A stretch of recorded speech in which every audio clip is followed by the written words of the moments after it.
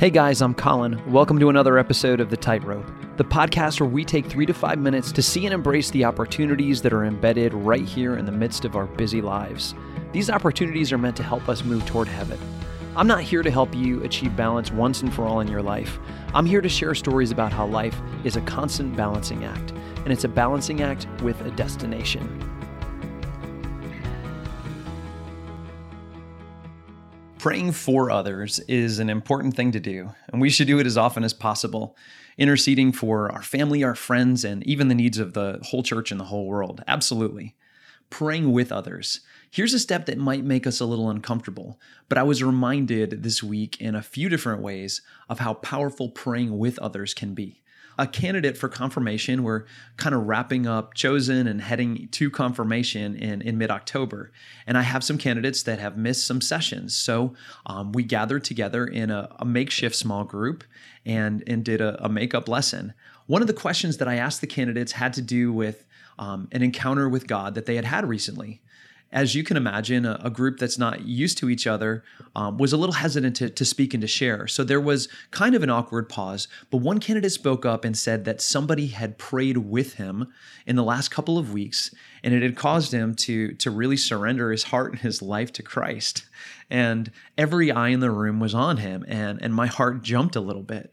I thought, wow, it was almost like when you go fishing and all of a sudden you feel something on the other end of the line. I was like, wow, this is really powerful. And I asked him, well, who was it? He said, it was a friend, a peer. And I asked him, well, how did this happen? Well, we were just hanging out. I asked where? He said, well, at my friend's house.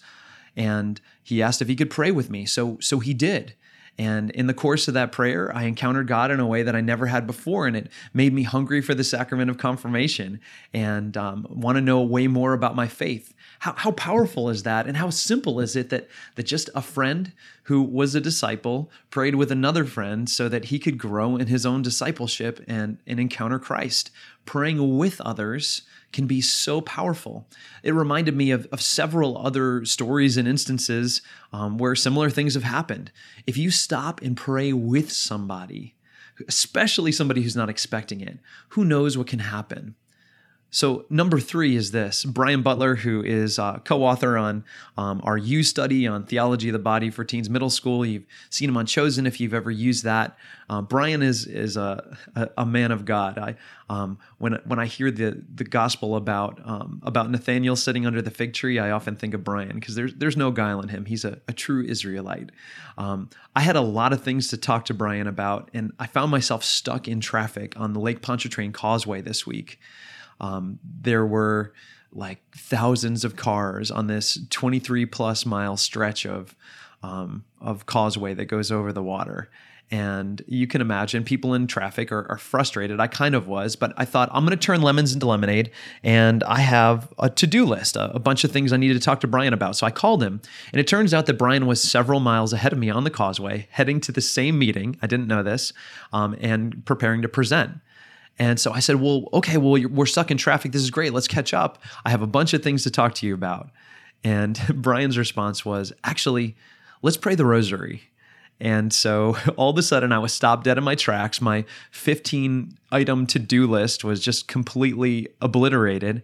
And we stopped and prayed a rosary. And if you've ever prayed a rosary with Brian Butler, you pray a rosary. You take your time, you do the meditations. And we actually interceded for abuse victims in the church. We were about 4 miles apart, stuck in deadlocked traffic, not moving an inch. And you know how traffic can go. Most of the time, you're pretty frustrated and you're worried about whether you're going to get to your meeting or to work on time. But instead, I had a really powerful encounter and a beautiful rosary, all because someone stopped and prayed with me, even over the phone in deadlocked traffic. So I just want to throw this out there as one simple, practical thing that you can strive to do this week. Pray with somebody.